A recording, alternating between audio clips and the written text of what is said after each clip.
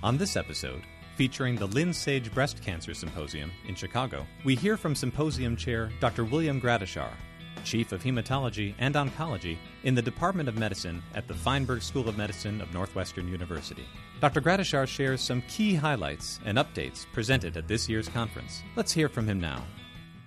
Just as a background, the Lynn Sage Breast Cancer Symposium has been going on for 21 years, and we've generally focused on providing practitioners, and that is people who actually take care of the patients with breast cancer, the most up-to-date information on how to manage patients or new science that's coming out. So it's a collection of faculty that represent all the specialties, whether it's surgery, radiation oncology, medical oncology, genetic, who come and, provide an up-to-date overview of whatever their topic is. And most of these speakers are well recognized, not only in the U.S., but internationally as well. My specific role is I oversee the meeting, and I started the meeting 21 years ago. I think the areas that people are most interested in today include newer forms of systemic therapy, like immune therapy, and we have speakers that are going to be talking about that. We have newer anti-hormone therapy strategies, where we combine anti-hormone therapy with newer targeted therapies, and we have several talks about that. We have new strategies for employing radiation therapy and looking at different schedules of administering radiation therapy, and hopefully, as a result, equaling the benefit but decreasing both side effects and improving tolerability of the treatment. And we will have the surgeons talking about a number of different trials, and they still have a significant interest in trying to optimize management of the armpit, and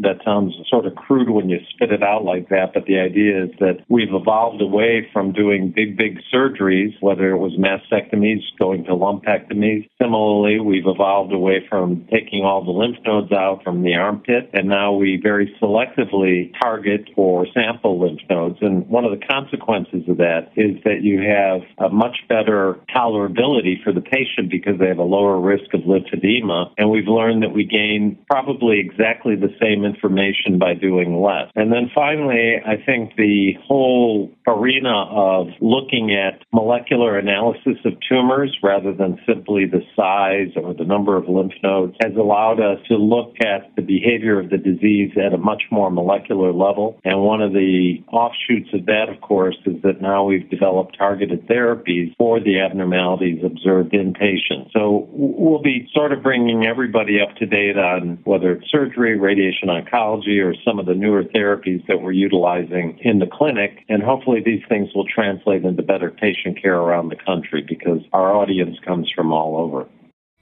That was Dr. William Gradishar, Chair of the Lynn Sage Breast Cancer Symposium of Northwestern University, talking about the latest research and treatment updates highlighted at this year's conference. To revisit any part of this discussion and to access other episodes in this series, visit reachmd.com/advances in women's health. I'm Dr. Matt Bernholtz, and thank you for listening to ReachMD. Be part of the knowledge.